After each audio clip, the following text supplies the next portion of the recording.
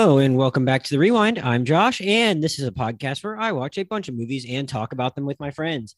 Today's episode is about Prey, the newest film from Hulu and director Dan Trachtenberg. And joining me today, he was on one of the first 15 episodes of the Rewind talking about the Predator movies, which are part of the same franchise. It's Daniel Lima. Daniel, how's it going? Glad to have you back all these years later to talk about this.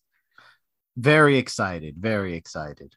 And we're also joined by another recurring guest, Elijah Howard. Elijah, how's it going? Doing great. Thanks for having me back. Yeah. So as I said, Prey is, within the Predator family, though, it's like I actually guess the first one of these movies and all the different incarnations of Predator there have been to not actually have Predator in the title. But it predates all of the other movies, any of the other Predator movies you've ever seen, as it is set in the early 18th century in the Great Plains and we kind of are put amongst the Comanche tribe and a young woman named Naru, who is part of the tribe. And she is, trained in healing but wants to become a great hunter. She has a hunter. She has a brother named Tabi, who is played by Dakota Beavers. Naru is played by Andrew Midthunder, who some of you might know if you had ever watched Legion and Longmire, and she's been acting for a little while now, and this is kind of a big break for her. And but Naru wants to hunt. She has a dog. I think its name is Sari or something like that. But while she's out and about with Sari, she witnesses some kind of anomaly in the sky. And she wants to, kind of investigate. And she also tags along with her brother on a hunt for a cougar that attacked one of the other members of the tribe. And when they're on this hunt, she starts seeing other things that she realizes probably aren't the result of a cougar. And she ends up, having a chance though to kill this cougar, but then is unable to successfully do so. And her brother and a lot of the other male members of the tribe look down upon her because she's a woman that's not as natural, not quite on the level they are as hunting yet, but she's very determined. And her brother's nicer to her, but is also a little bit frustrated with her persistence that there is something else out there. And we come to see that there's something else is one of the same kind of predators that we know from all these other movies, just obviously a very early incarnation of one. And Naru sets out to try and track the predator and kill him to protect their tribe. I guess I'll actually start with you, Elijah, because you reached out about wanting to talk about this one. It's something Daniel had been talking about with me for a while, but I didn't really talk to you that much about it. I just know you're like, hey, I want to do that one. And I said, sure, cool. And so I don't really actually have a lot of context for your Predator fandom. In advance of doing that podcast, it's crazy. It's almost been 4 years since Daniel and I did that one. I watched all of these movies, and I don't think I liked them as much as Daniel did. As Daniel liked some of them, but I still did it. I did my homework and I did it. And I know a lot of people are very fond of these movies, and I don't know if I had quite that same connection to them. But I'm assuming you also like 10 Cloverfield Lane, Elijah, which was Dan Trachtenberg's debut. So I don't know what your relationship is with the franchise. Do you consider yourself a big fan of at least some of the Predator movies, or were you just I'm really pumped to see what Dan Trachtenberg's follow-up is, and I've heard good things, so I really want to talk about that? Or is it just some kind of combination of the two? Where did your excitement for this movie come from? Yeah, definitely a little bit of both. I like the first Predator movie quite a lot. It's obviously, kind of, and we can get into a whole conversation about quality, whatever, but I don't think anybody would dispute that the first Predator movie is iconic. I think, and that's maybe. I think our friend Daniel here might call the second one iconic, and people might dispute that. Well, right, we can talk about that. But I mean, I think the first one's iconic, and I appreciate it. But something actually Daniel and I agree on, maybe not to quite the same extent, is I actually also like the second Predator movie quite a bit. That was kind of the kickoff for me, was watching the second Predator movie and seeing that, the response to it was nobody likes this movie. And I was like, but this movie's great. This movie is so ridiculous and so it has it's so knowing it has to be deliberate. And I really enjoyed it. And I remember, seeing Predator shortly after it came out, and I didn't love it quite as much, but it's fun. It's never time wasted watching that movie. And for me, I was not a big fan of The Predator. So, that's my relationship with the franchise up until this moment, right? And so after The Predator, I knew that there would probably be more films. but I was not necessarily as enthused as I would have been before.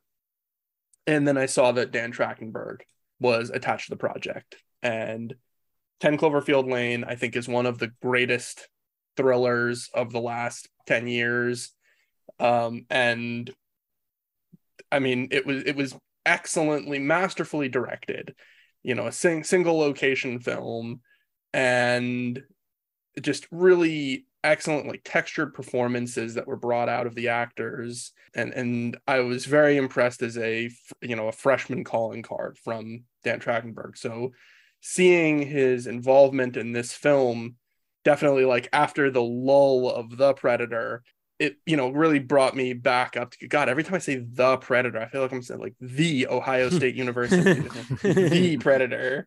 So that was, for me, that was really, I was back on the ride. And, obviously the trailer came out, and by the time I think the trailer came out, I had kind of forgotten that this was even happening.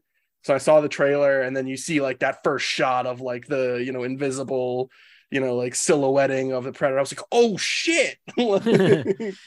So, saying the Predator is very weird. And it's like, I feel like they'd kind of run out of options for Matt Reeves as the Batman. I kind of get why it just ended up there when it was kind of going to be its own reboot, but it's like Cape Crusader.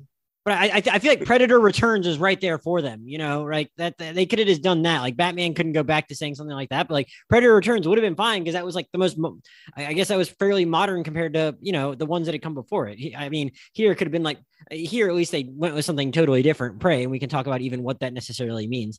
Daniel, I mean, I know you were pretty excited about this too, and I think your opinions on the earlier movies might be a little, idiosyncratic compared to some. So, what exactly intrigued you about Prey as some beyond the fact that it was just associated with the franchise? Well, honestly, I mean, that is it. I'm a big fan of the Predator franchise. I think even bigger now than I was at the time that we recorded that episode back in 2018. I'm still pretty soft on Shane Black's, unfortunately, but I've gone back and rewatched the original Predator, and every time I go back and rewatch it, I've rewatched it twice this year. It has become like an actual, like, real favorite of mine. Like, I think that it's a wonderful commentary on the genre beyond just being like, the Vietnam allegory. And Predator 2 I rewatched earlier after I saw Nope. I rewatched Predator 2 and I was like, yep, still the best of the franchise. Beautiful movie. And I do have a fondness for Predators. So I was, in the, what's it called? I was already prepared to, be excited for this movie. And then Dan Trachtenberg, that guy, he did 10 Cloverfield Lane and then dipped.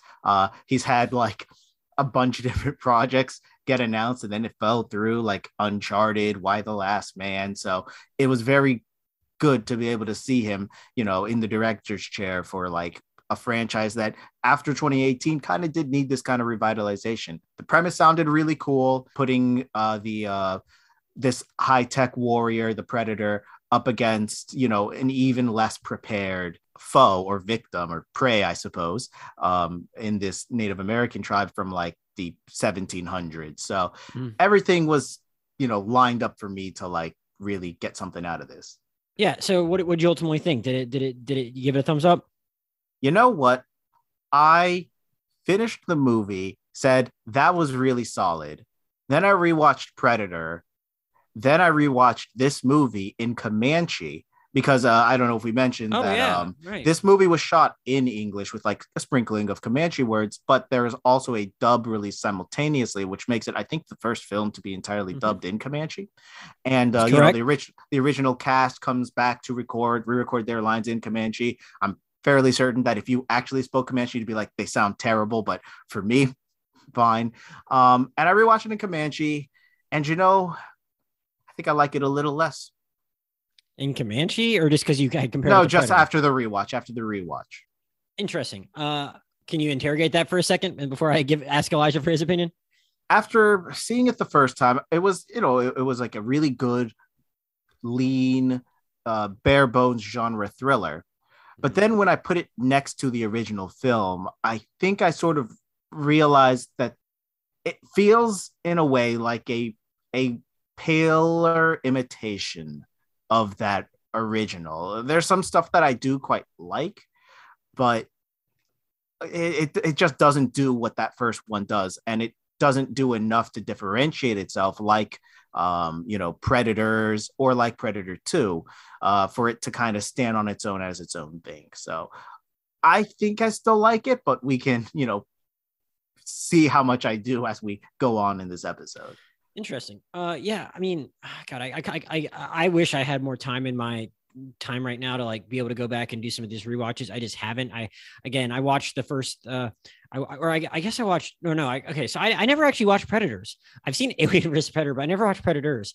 And I don't remember why I didn't do that because Predators had obviously come out when we did the movie when we did the podcast on The Predator. So, but I'm looking at my Letterboxd review now and I was just like, man, I watched Predator 2 and The Predator in 3 days and now my brain is fried. So I didn't even like feel like writing much about it at the time in Letterboxd to give myself any insight as to what I was thinking at the time. But like I do know enough to know that like the first half of Predator really didn't do it for me, but the second half did. And I'm not going to say anything, cast any aspersions on it because it's been 4 years.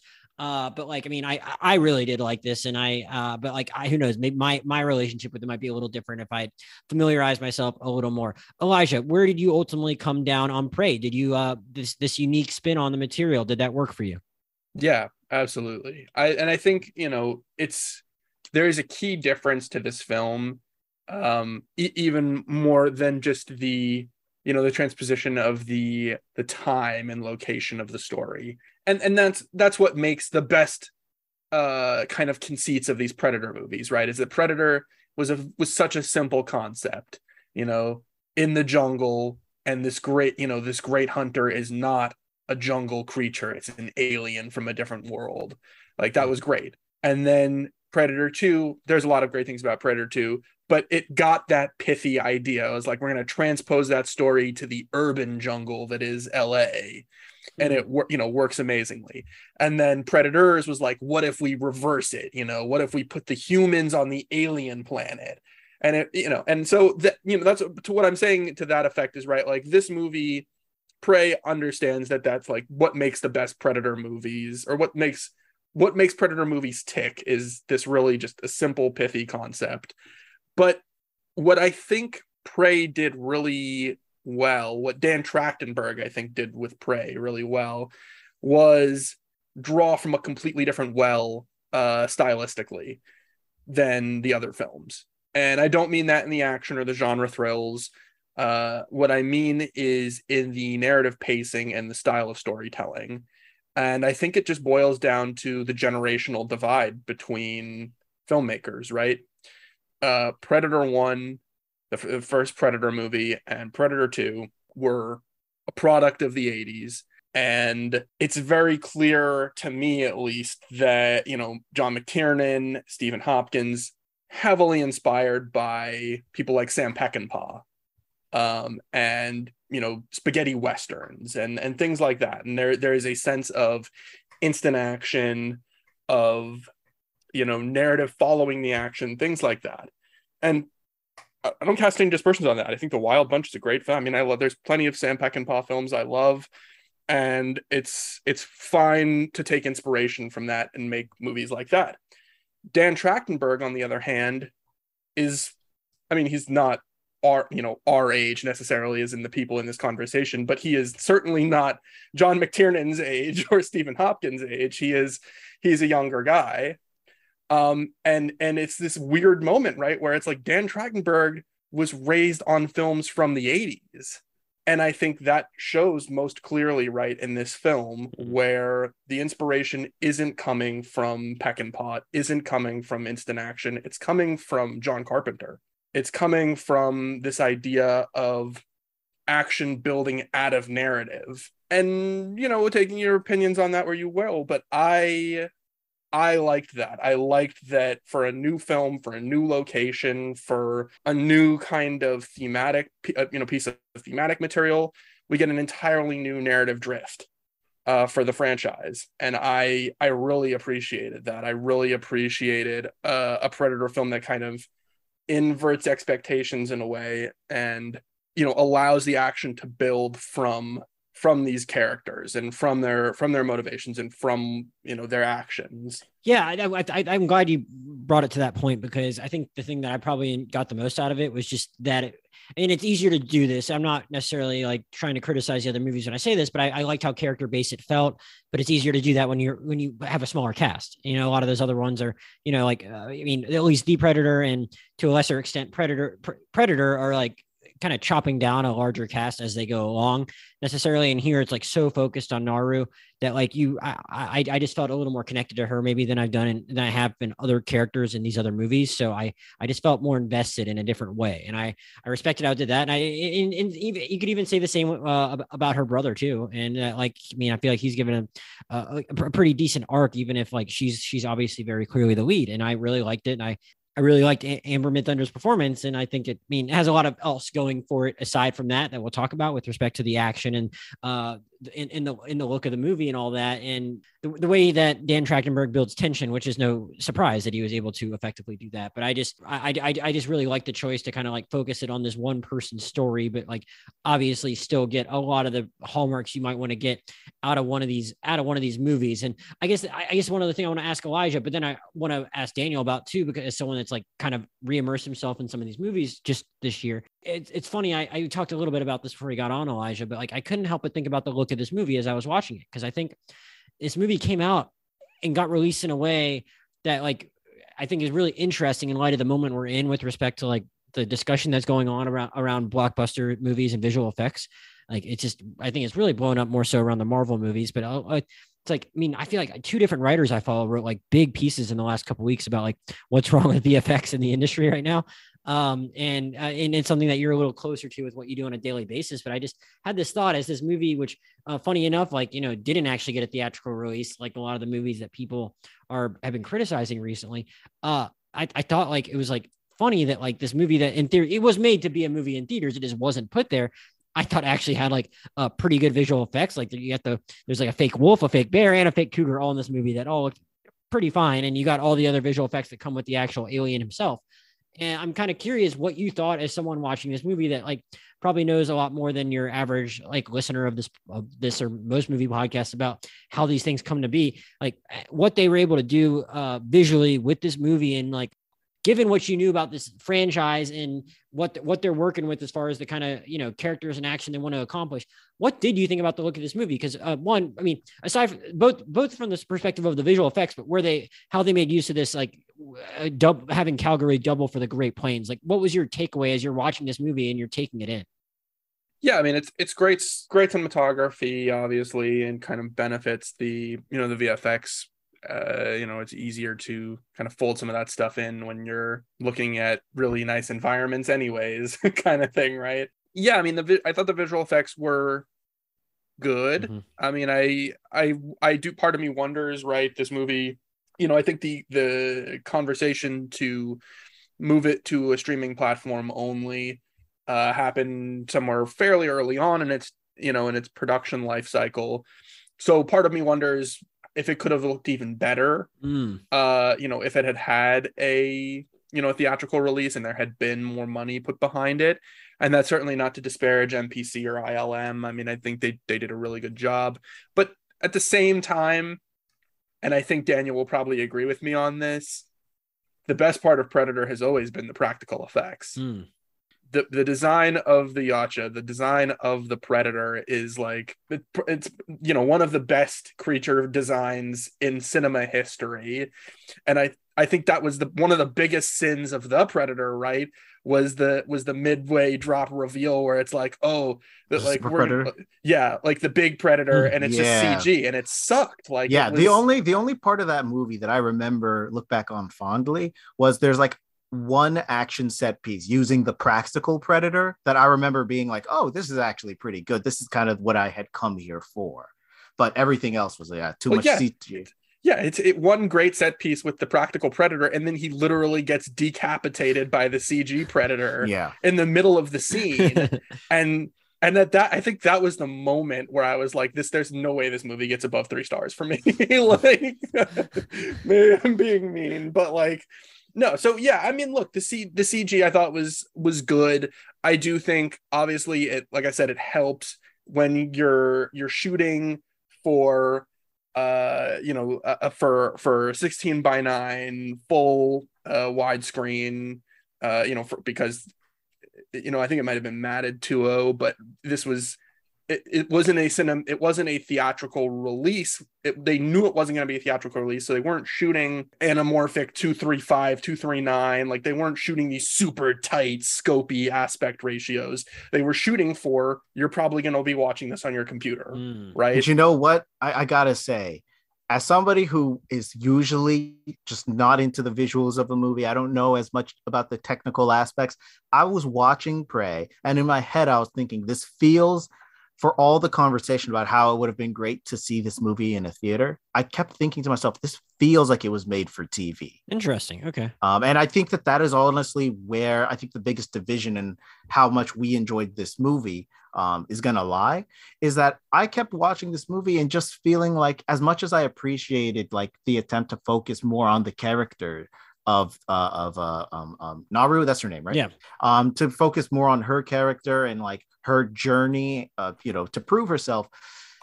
I never really fully bought into it, not in the same way that I got wrapped up in Predator or Predator 2. And I think a large part of that is that it lacks the sort of stylistic visual storytelling of those movies. When I think back to Predator, I think to this tropical environment and how they made this wide, grand expanse also feel so claustrophobic at the same time.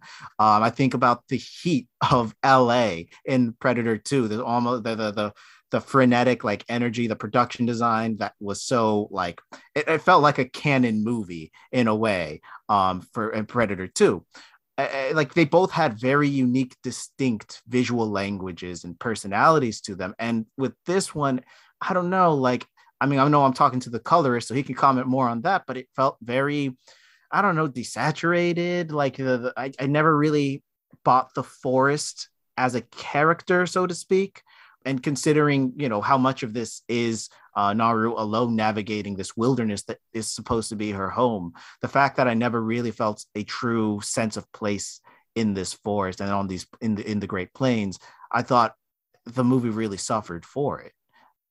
I will say, maybe I can put words to kind of what you're feeling, because it was something that did occur to me.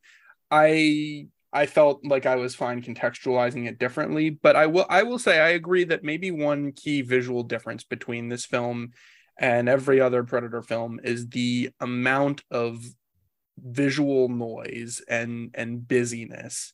And that's usually, people will say that as like a complaint, right? It's like, oh, this film was too busy, like there was too much shit going on. But that's kind of part and parcel to a Predator film, right? Like, you can add so much grunge to the original Predator film because it's more than just some dudes in a jungle. It's dudes in a jungle with heavy weaponry, heavy small arms, explosives, and that all plays into the overall look of the film. I mean, past like the first 20 minutes, there is no part of the Predator that is not absolutely drenched in like cordite smoke and, flying wood chips and just absolute mess of visual noise. And Predator 2 is the same way. You've got, I think Daniel really hit it on the head, right? This like crazy, evocative, like German expressionism come, American Western production design of like these ridiculous buildings that, don't make any sense. And it's almost kind of like the city of LA is transformed into like a sort of Mad Max sort of territory, almost post-apocalyptic. Right, exactly. And I think that's, we just associate that as what a Predator film looks like. And I get that. For me, I was fine with Prey not looking like that because it is supposed to be this kind of first encounter, right? This idea that it's like we've stripped away all the layers and all that's there is this elemental relationship, this, the Predator and the Prey 2022, like that's, and so, yeah. Well, here's the thing. Like, I hear you, but I don't know. Like, I feel like if you're going to strip away that sort of noise, then you have to like sell some other aspect of the environment around you. Like, I mean, I imagine, think of like, I don't know, Fargo, right? Fargo, I think of like these vast, or even something like actually a Western, the Coen brothers remake of True Grit, where I imagine, like, I don't remember that being a particularly busy movie, a lot of time spent out in the wilderness, a lot of vast expanses, but there's a serenity to it, you know, that I think does come through. And with this, it feels, I don't know, like maybe it's down to the pacing, which, you know, generally I do sort of like the narrative structure of this movie. I think it works in part because it's very much like Predator, which we can get into a little later, but like it just to me lacked even like a sort of like, if you're gonna go for a stillness, if you're gonna go for the emptiness, then you're gonna have to sell it. It just felt to me to be rather, I don't know, and I don't mean to be too insulting here because I did like the movie generally, but like I was gonna ask you about stuff you like next, so go ahead and finish your point and then you can talk about the good stuff. It's good. It does feel to me kind of plain. It feels kind of bland in a way. Like it feels like the sort of, it sort of feels more like a prestige TV show than it does like a movie, an event like the other Predator films do. Well, I think it's interesting you mentioned that, like, not necessarily having the best sense of place, and it's not something that really bothered me that much during the movie. But now that I think about it, it does feel like the setting within the planes of this movie kind of like changed whenever the plot needed it to, but it didn't necessarily feel as like, I don't know, contiguous as it could have, if that's the right word. Like it's just, okay, well, we want to have a scene that's kind of like, feels like it's more on a battlefield. Okay, now they're going to have this big open space, or now we want to have like a bear chaser in a beaver dam. All of a sudden that's where we are. Or now, or now we need to, like, you know, have this scene through all the woods and hear the woods. Like I'm not really sure there's a real good answer to that, but I can see how maybe it didn't really necessarily feel like it was kind of a place in quite the right way. I mean, and also like there's like a scene where she like floats down the river for what it feels like a good amount of time, and all of a sudden her dog just finds her again. It's like, wait, how did that dog get there? I don't know. I mean, unless it's just a really smart dog, I don't know.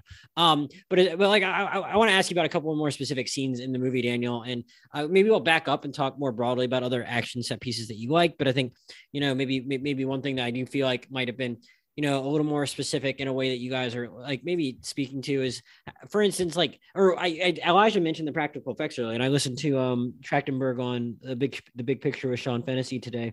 They made that quicksand pit from or that quicksand mud pit from scratch. I'm wondering, like, did something like did a set piece like that feel more inspired to you, Daniel, and work for you any better? Not necessarily because you might have figured out it was practical, but did the way it was shot or the way it looked, did something like that felt a little more, like, a little different compared to some of the other stuff? Did that do anything more for you when you think about stuff you liked in this movie, or are you thinking about other stuff? Man, did I like this movie? Here's the thing. You just said you liked it like 2 minutes ago. I know. But the more we talk about it, the more I'm like trying to find what exactly did work, because you actually mentioned there, like, you know, talking about fight scenes, action set pieces, moments of the film that, you know, resonated with you. And I'm glad that they did. But like, I think back to it and I'm like, those moments just don't, it's not like, you know, when I think back to Predator 2, I think back to the train sequence. I think back to him meeting the Jamaican drug dealer. I think back to him saying, all right, your move, pussy face, you know, I think, or the set piece in the packing meat factory. Predator 1, plenty of fucking iconic moments there. Like, and like, none of the moments here are sold in the same manner. There's no primal shot of like Arnold Schwarzenegger caked in mud, holding a lighted torch, and, you know, on top of like this, like Rafiki looking over the battlefield, screaming primally. It lacks that sort of energy. It lacks that sort of visual storytelling. There's moments that are nice, like the quicksand scene. It's like, I think honestly, this would gets to, I think, the good parts of this movie. It is well edited, you know, they know he has a command of like tension within the scene, so that you're there with these characters as you're watching them. Like, even though of course you know that she's gonna get out of the quicksand, it's, you know, 30 minutes into the movie, you know, she's not dying, but like the, you know, her throwing the axe to try to get her out, get the rope to pull her out, like it's perfectly paced in a way that, you know, it has a rhythm that naturally keeps you within that moment, and all the action set pieces do. But it just lacks, I don't know, that X factor. It lacks that magic to me. Elijah, were there any particular moments of the film that like are going to stick with you that actually were that kind of moment for you that were lacking for Daniel? I mean, I think all of the set pieces I liked well enough. I understand what Daniel's saying, and I to some degree I accept that, right? I mean, like this is going to sound maybe harsh, but I would agree, right, that a lot of the set pieces feel like pale imitations of moments from previous Predator films, especially the last one. But that it didn't stop me from enjoying it. And maybe it's because I just took in the editing more. Like that was more what kind of saved it from me. But like, yeah, that was, for me, I liked that the mud pit scene, the swamp scene. I don't even know how I would describe it, but the scene where Naru and Tabe get used as bait to draw the Predator out, and the Predator just goes on a rampage through all of the Frenchmen, in the fog. The scenes like that were approaching that kind of iconography, right? And maybe I wish that there had been a little bit more of it, but I thought there were other moments of visual storytelling that worked really well in the film and weren't action set piece things, and there were things that I really liked them. Like, something that I'm thinking about even right now, days later. It was something that immediately struck me was I love the brief narrative moment where it's just a couple of minutes we see of the Predator basically like wandering around, watching things kill each other, watching animals kill each other, and it's totally silent. There's no dialogue. There's just, ADR, just natural sounds, but it communicates so well this idea of like, he's new here and he's learning how things work. Like he's learning who's in charge here. I will admit that stuff does work. I think that is where I do wish, again, that there was a little more, I don't know how to describe it other than personality. But I think that's where the editing really does sell those moments, because you have to figure out how to communicate to an audience completely non-verbally the thought process of an alien creature. And it has to do that entirely based on the rhythm of the scene. And I think that it is very effectively communicated. Yeah, I think Trachtenberg got that well. And maybe here's what ultimately the problem is. I could have probably predicted this, right? We've seen what Dan Trachtenberg can do with a tight scenario with really intense, like super well fleshed out characters, with edited thrills, with like really simple concept stuff, like trying to hide objects in a room while Big Brother's coming to get you, kind of thing. Like that's a really simple elemental concept that we know Dan Trachtenberg can execute perfectly. We had not until this point seen him attempt fight scenes. And at this moment, I don't even know if he really was the one mostly responsible for them. It could have been entirely second unit direction. Like Trachtenberg could have just checked out and been like, all right, we got somebody who'll handle the fights, right? And maybe that's what the ultimate problem is, because, you look at somebody like John McTiernan, who that was his damn thing, like was like orchestrating fight scenes. I mean, you've got Predator, you've got Die Hard, you've got, I don't know, the Rollerball remake that sent him to prison, to actual prison. But no, but my point being, right, like that maybe, yeah, I might agree with that, right? That the action, the actual fight scenes lacked some personality. Yeah, and they are, to be clear, I still do think that they're pretty good. It's just that, like, they lack that extra oomph. So it's interesting you mentioned McTiernan there. Because one thing I didn't like about the first half of Predator is I specifically remember not liking the first half of Predator was the fight scenes, and I just thought like it was like gunplay that didn't do a lot for me. And I gotta tell you, man, that is the point. I guess, but it wasn't that interesting to me. I don't know. It just, and maybe if it's not your thing, it's not your thing. So it accomplishes what it wants to accomplish. wasn't for me. I mean, why not? So maybe it was good for what it wanted to do. One thing I think is interesting about this though is like you're doing the fish out, not the fish out of water thing. You're doing the sci-fi thing in the past, in the 18th century or whatever. So you have that kind of clash of like this like creature with all this technology in the going way back into the 1700s. And it's like, okay, on the one hand, like how are these people going to beat this thing? So it's an extra challenge there. And it's like, and at the end of the day, it's not all going to be from guns. So I think one thing I respected about the movie, and it was kind of the next thing I was going to ask you guys, because we talked so much about the technical stuff about this movie. And you mentioned that you did kind of like the narrative structure of it, Daniel, but I'm curious just as far as the storytelling choices for how they even get there in the first place, how you think it did. Cause that was the other thing I really liked about the movie. And that like, I was kind of like dreading in the first half of the movie. It's like, are we gonna have to like watch Naru just like not even be able to like shoot an arrow like at all to like all of a sudden beat this thing with her, like, all of a sudden learning how to shoot an arrow over the course of like 24 hours. Like I was like, I was like kind of dreading like them making that choice. And I like actually really like their creativity, even if it's not necessarily like all of it, maybe not all of it's the most unbelievable action you've ever seen. Like I agree with Daniel, some of it's like really good. I just kind of like appreciated their creativity in that it like got to the point where it's like you believe that like these people were smart enough to beat this thing with the choices they made with their wits, and that they found like a way to do it that didn't feel like cheating within the rules that were set up within this universe. And that's one thing I kind of liked about the second half of this movie. I'm wondering, like, did any of how they like got from point A to B to C to D still work for you, Daniel, even if it wasn't like the most thrilling action you've witnessed at the movies in the last few years? So I said actually earlier that I did, when I was interested in this project, hearing that they had, changed the setting to like 300 years ago, because I think one of the through lines of all the Predator movies is this idea that humanity is able to beat this superior foe using just the tools at our disposal, which are incredibly insignificant compared to the Predator's arsenal. I mean, Arnold Schwarzenegger might have been like this, badass commando in charge of a bunch of other badass commandos, and Shane Black.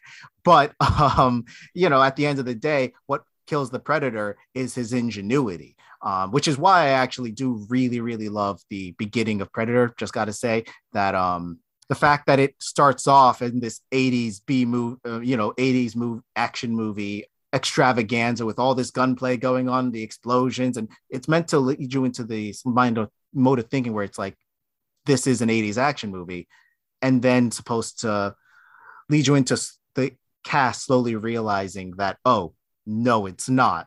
We are not going to win because of our superior firepower. And I think that through line continues on in Predator 2 and Predators. It's all about their ability to outthink this superior foe. And I think that part of the Predator franchise, this film does key into in a very primal sort of way.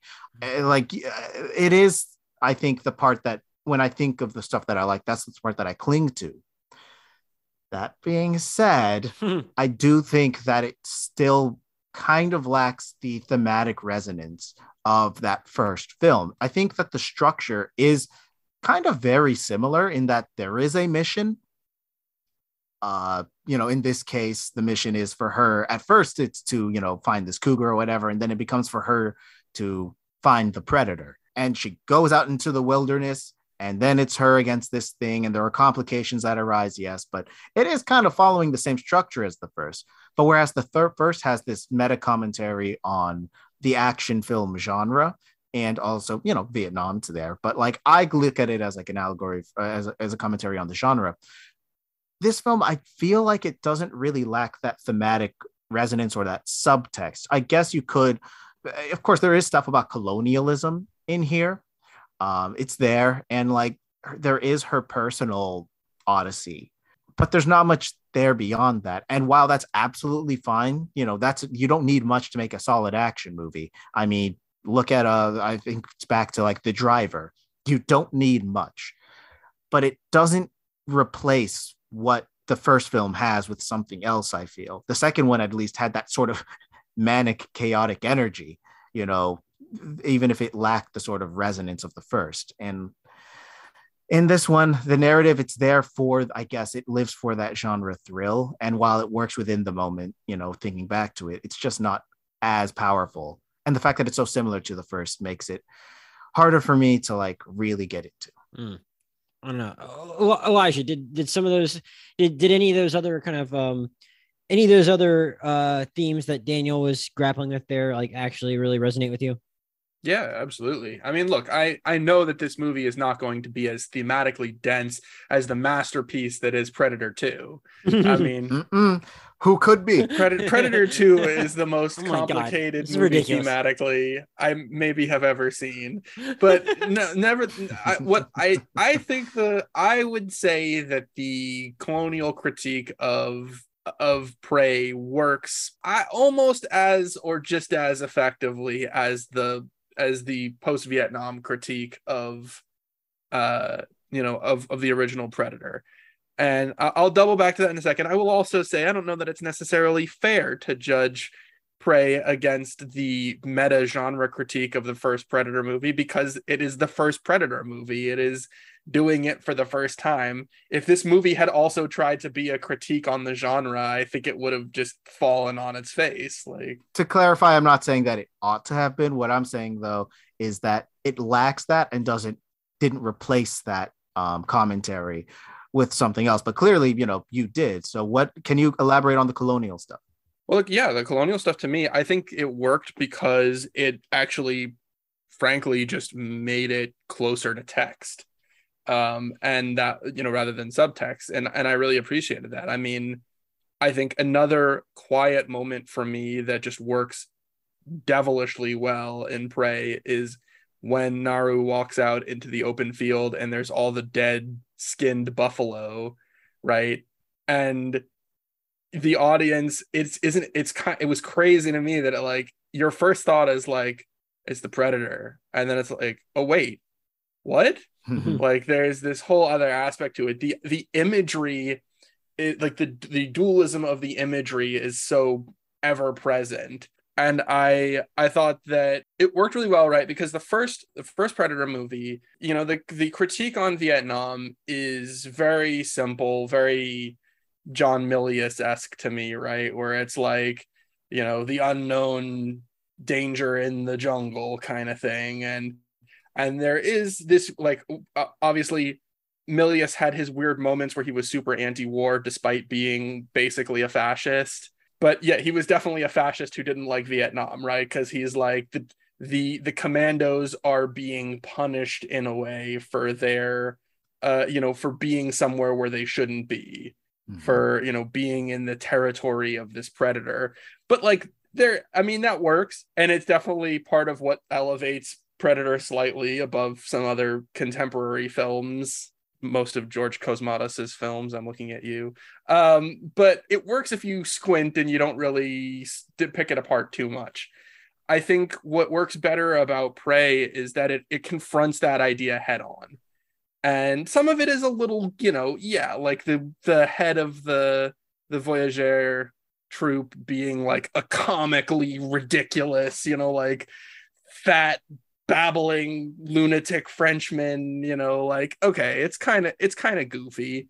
But for me, it works because it is text, because you can get these moments where it's clear that the movie is drawing a parallel in terms of threat between the Predator and the Voyageur, while not necessarily drawing a moral parallel.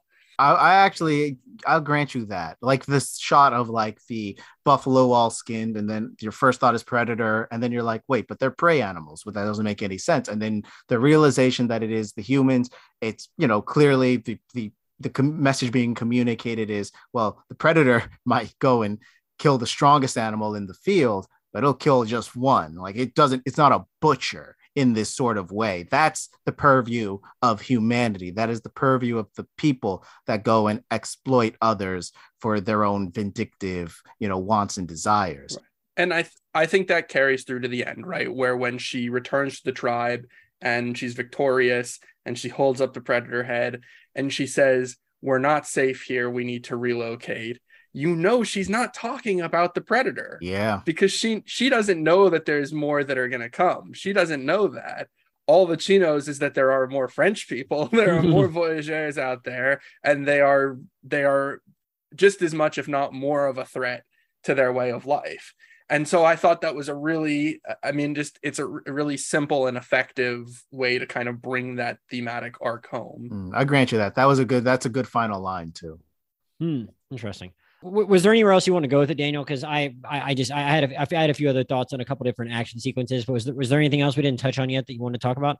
Well, there was actually, I hate to do this. I really do. All right, you can admit you just didn't like the movie. You can start saying more negative stuff. It's okay. Amber Midthunder. Look, here's the thing. She had been so praised going into this movie. I go and I watch it, and I don't really blame her. The material, there's not a ton to her character, and I don't think the filmmaking behind it visually kind of supports the character of Naru in the same way that it supports Dutch. And it certainly neither hold a candle to the sweatiest cop in LA, that is Danny Glover. But I do think that there's not the characters in this film. They don't pop in the same way as they did in those first two movies, or even in Predators. And honestly, maybe even The Predator. Trevante Rhodes in that movie, man. I still remember that moment where he puts out a cigarette on his tongue. Rhodes is the only good part of The Predator, though.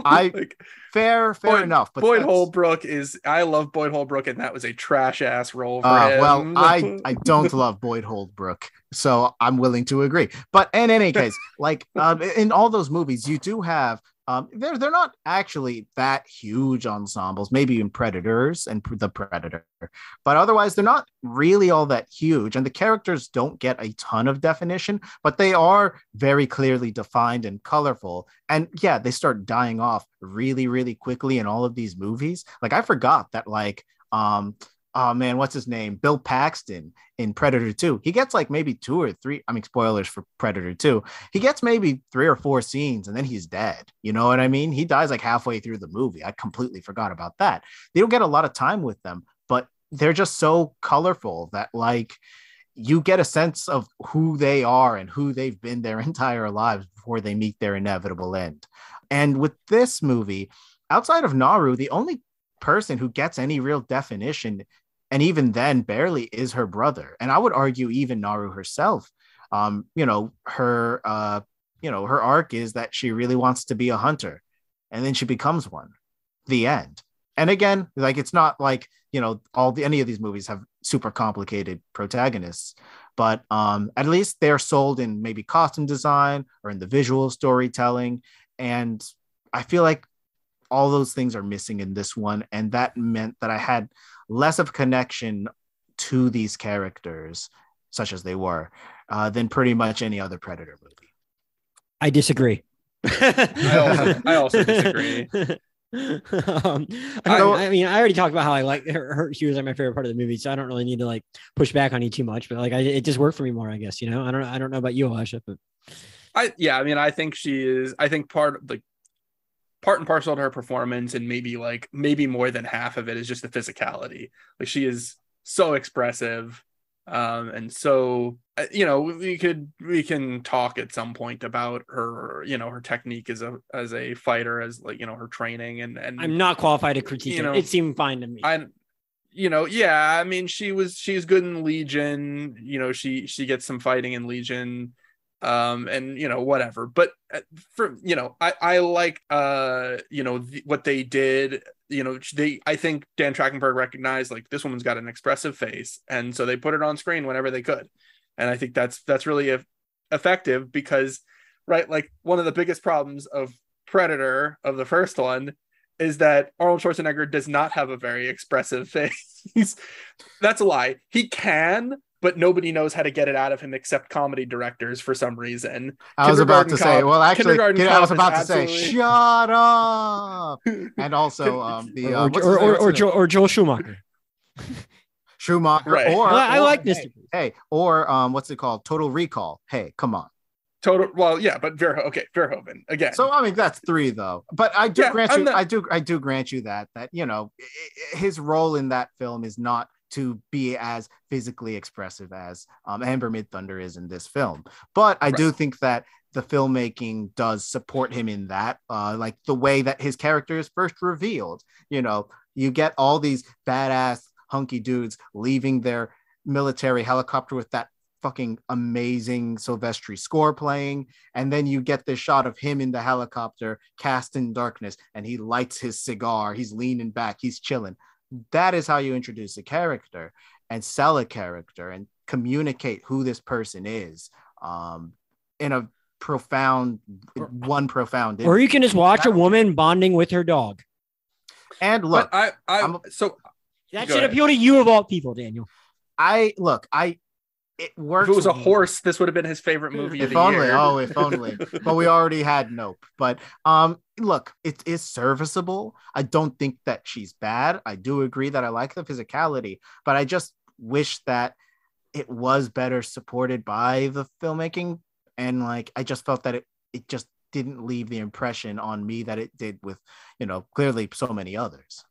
Yeah, I mean, I would also say I just think her arc is a little bit more complicated than what you laid out, right? I mean, I think you touched earlier on the idea that the main kind of conceit of the Predator movies in terms of their conflict of the sort of man versus nature, man versus the alien, man versus the unknown kind of thing, right? Is like when you're facing in the unknown, the tools of your world will not help you. You have to use your ingenuity. You have to use your brains. You have to think differently. And that's what makes the first Predator good. That's what makes, I think, frankly, what makes Adrian Brody one of the best parts of Predators is they trade in the brawny 80s, you know, muscle-bound hunk for Adrian Brody giving his best like Clint Eastwood impression. And it's great. He's not brawny, he's not muscular, you know, you don't really know what he looks like until the end of the movie when he's stripped down, you know, he's not wearing a shirt and he's, you know, fighting the Predator with an axe. But prior to that, he is not the archetypical action hero, and for the most part he is the smartest person in that group.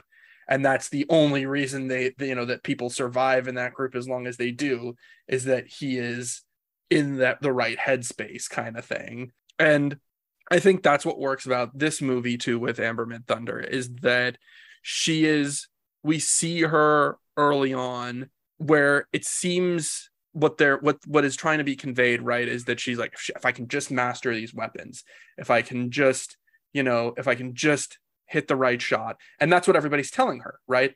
Tabe tells her, you just have to feel it in your gut, and you just have to trust your spear, you know, when the bobcat gets up in your face, just stab it, and you know, you just have to face your prey head on kind of thing. And she realizes over the course of the movie of people just being mercilessly slaughtered, whether it's by animals or by the Predator, it's like that is not going to work. And she changes her approach. She changes how she uses her axe. She learns. You can watch her learn in the same way you watch. Yeah, and it's just really perceptive of her to crack the idea of like, oh, as long as I can figure out different ways to not be perceived as a threat, I'll be able to find. And they plant that early on. They plant that she is smart, maybe smarter than she is good as a hunter. She knows about the herbs, you know, the orange herbs, when that's just kind of like an old, you know, housewife's remedy sort of thing. And it ends up saving somebody's life. I feel like it is planted that she is maybe a more perceptive hunter than she is like a strong instinctual hunter. And that's what ends up saving her in the end. I suppose it's still like, I don't know, like I think narratively that is true. It is true that it is established in scene 2 that, you know, this thing happens, so that in scene 18 it makes sense logically that I don't have any question about the internal logic of the film. I just wish that it was better presented, because the way that it does to me still kind of feel like a pale imitation of the first. I mean, hell, that final trap that she lays is pretty much kind of an entire reference to the finale of Predator. This is how Dutch ends up killing the Predator, you know, backed up into a corner, arms, like she is in the same physical posture as he is. And like, whereas he was shouting at the predator, come on, kill me. By the way, side note, we haven't talked too much about how this ties into the rest of the franchise. And this is one of them. I don't know if you guys are aware of this, but it is canon in these movies that the predators, all their experiences are recorded by their helmets and then beamed up to their ship and then shown to other hunters. Yep. So like when, she's pinned down and like the predator goes and tries to kill her, that is meant to like tie into how in Predator, Dutch is like, come on, kill me. And it decides to go around because it figures that it's in a trap similar to this guy's well-researched. He went back to the 1700s. He went back 300 years to look at the records. And like, just the fact that the film itself isn't visually inspiring that sort of comparison, I don't think it does it any favors for me personally. Interesting. It's funny, the come on, kill me thing. You and I in the next week are going to be talking about Bullet Train. It's a very similar climactic exchange in that one.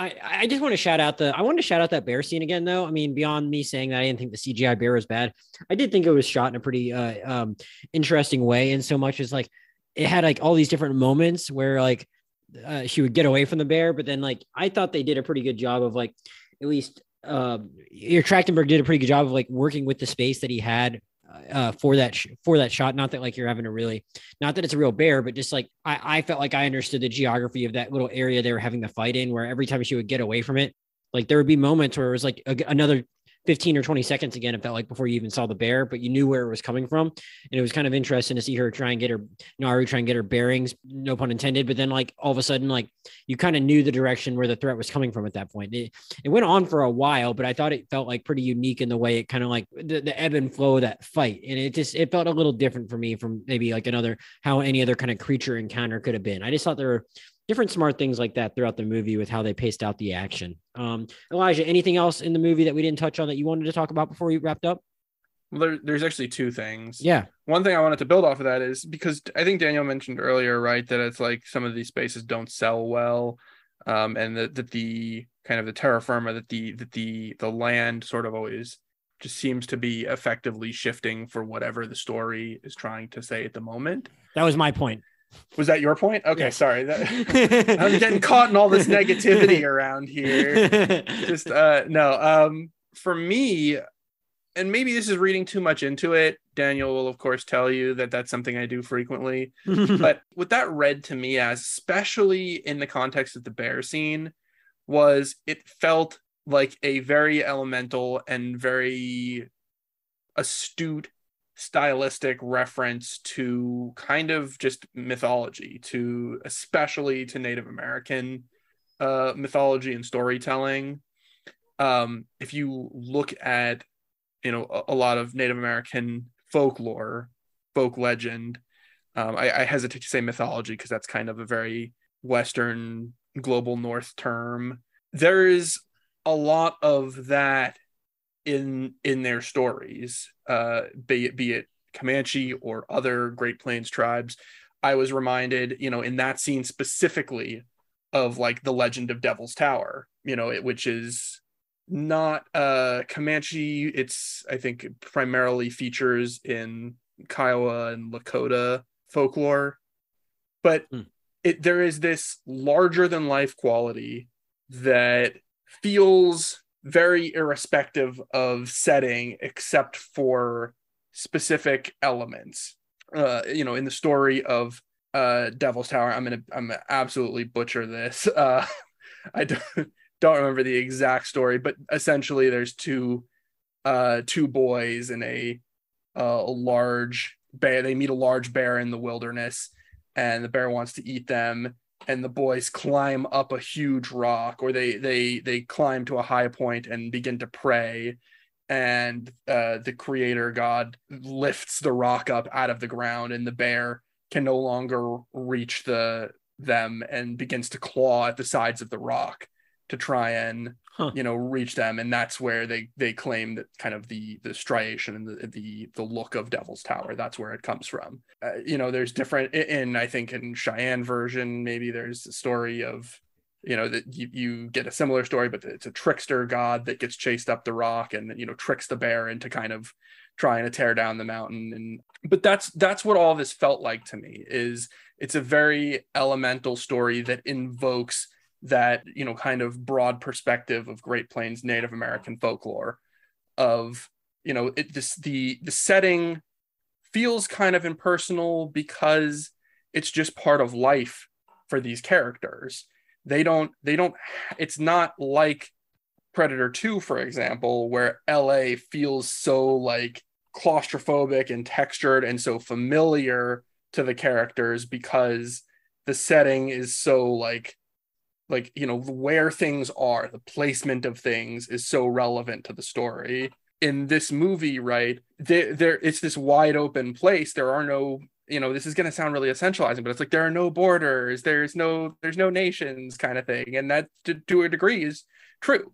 They knew that there were other tribes, right? The Comanche knew that there were other people living on the plains, but there's never a sense of like, we need to put a specific name and like identity to this place because it's just ours, it's just our home. And so for me, that's why I was able to kind of get with the idea of like the setting being sort of elemental, and as long as it worked in the moment, you said like in the bear scene, and I would agree it works in the bear scene. That's what mattered to me more. So that's the one thing I wanted to mention. Well, I'm glad you added some other context to this, to a point we'd already dwelled on a little bit. What was your other final point? The other thing is just a small thing. I liked that this movie, and I think I already kind of touched on it with the, you know, talking about the French as a kind of an omnibus character. There is a specific referential character, right? Like the one translator who gives Naru the pistol. That pistol is the one that the Predator gives back to Danny Glover, to Mike Harrigan at the end of Predator 2.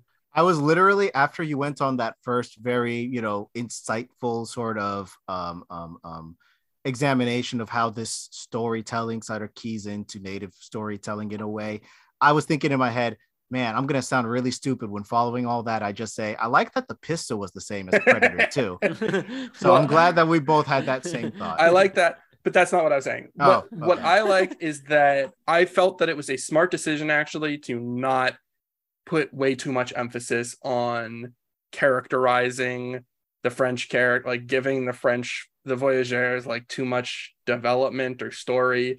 Because first of all, we're not seeing them from a omnipotent perspective. We're seeing them from Naru's perspective. We're seeing them from the tribe's perspective. So I'm fine approaching it from that angle. And also just, that's like my biggest pet peeve maybe with the Predator movies in general, is when they get bogged down with with secondary villains that are just fucking stupid. Just complete.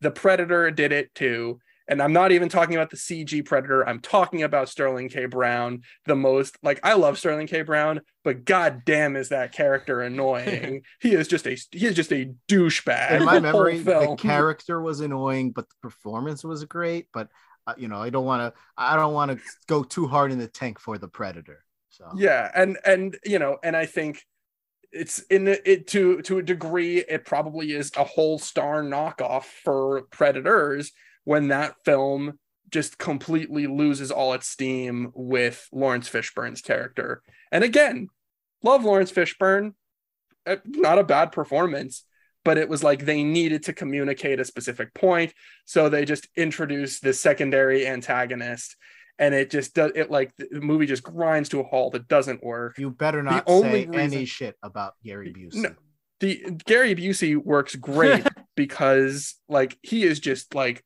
absolutely lawn mowing scenery through that entire film.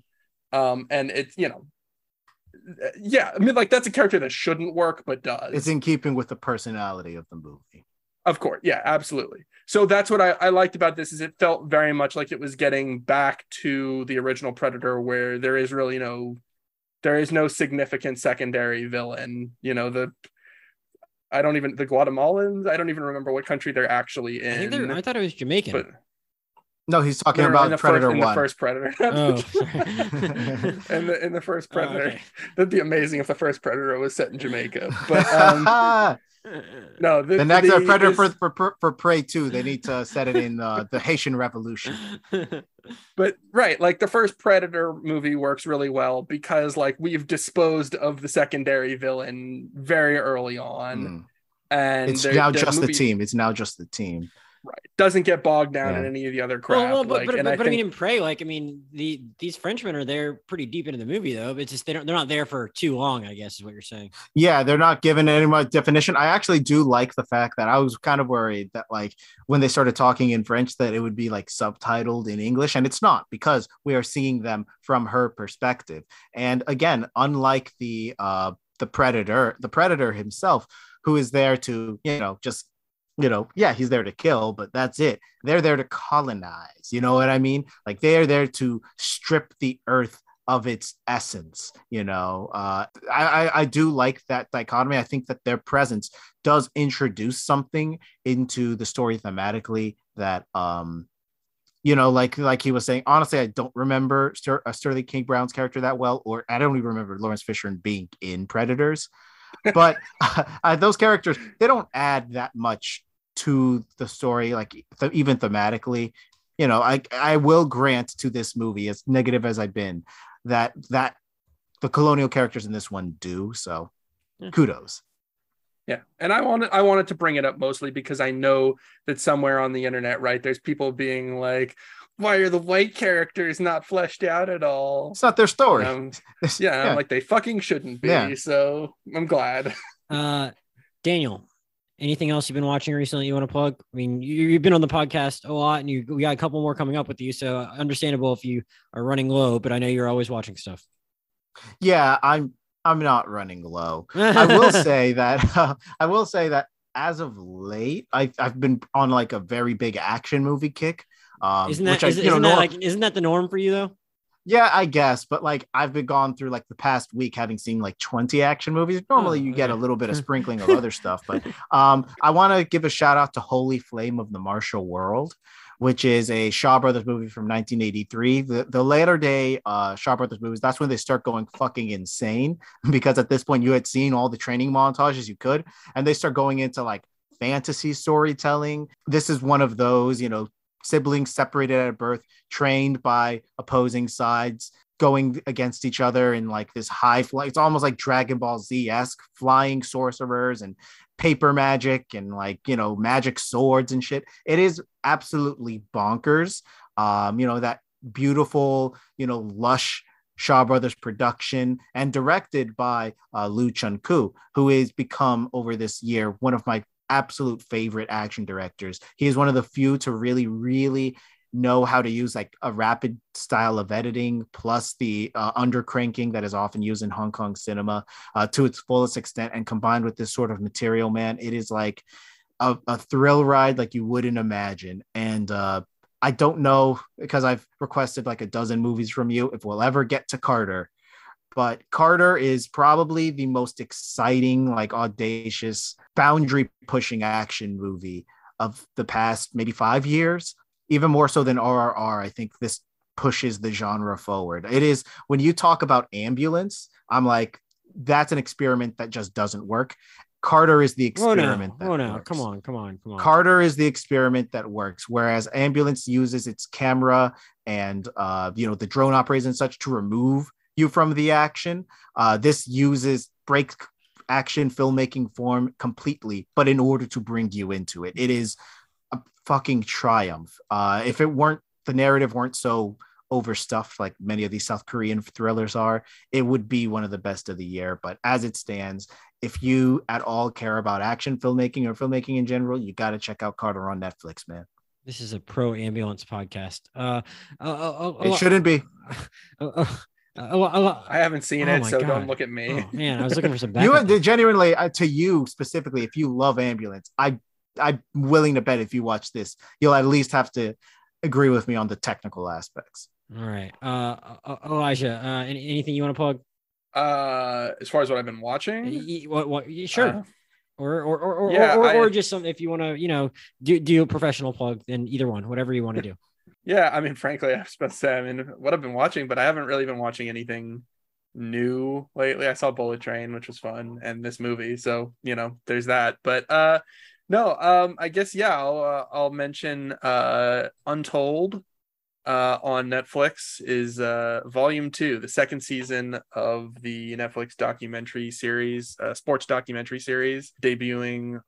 First 4 episodes, I believe, are coming out on August 16th.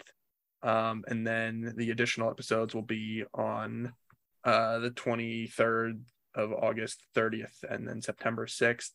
It's Untold tells a variety of stories of interesting moments and characters from the world of sports that are often not discussed in depth.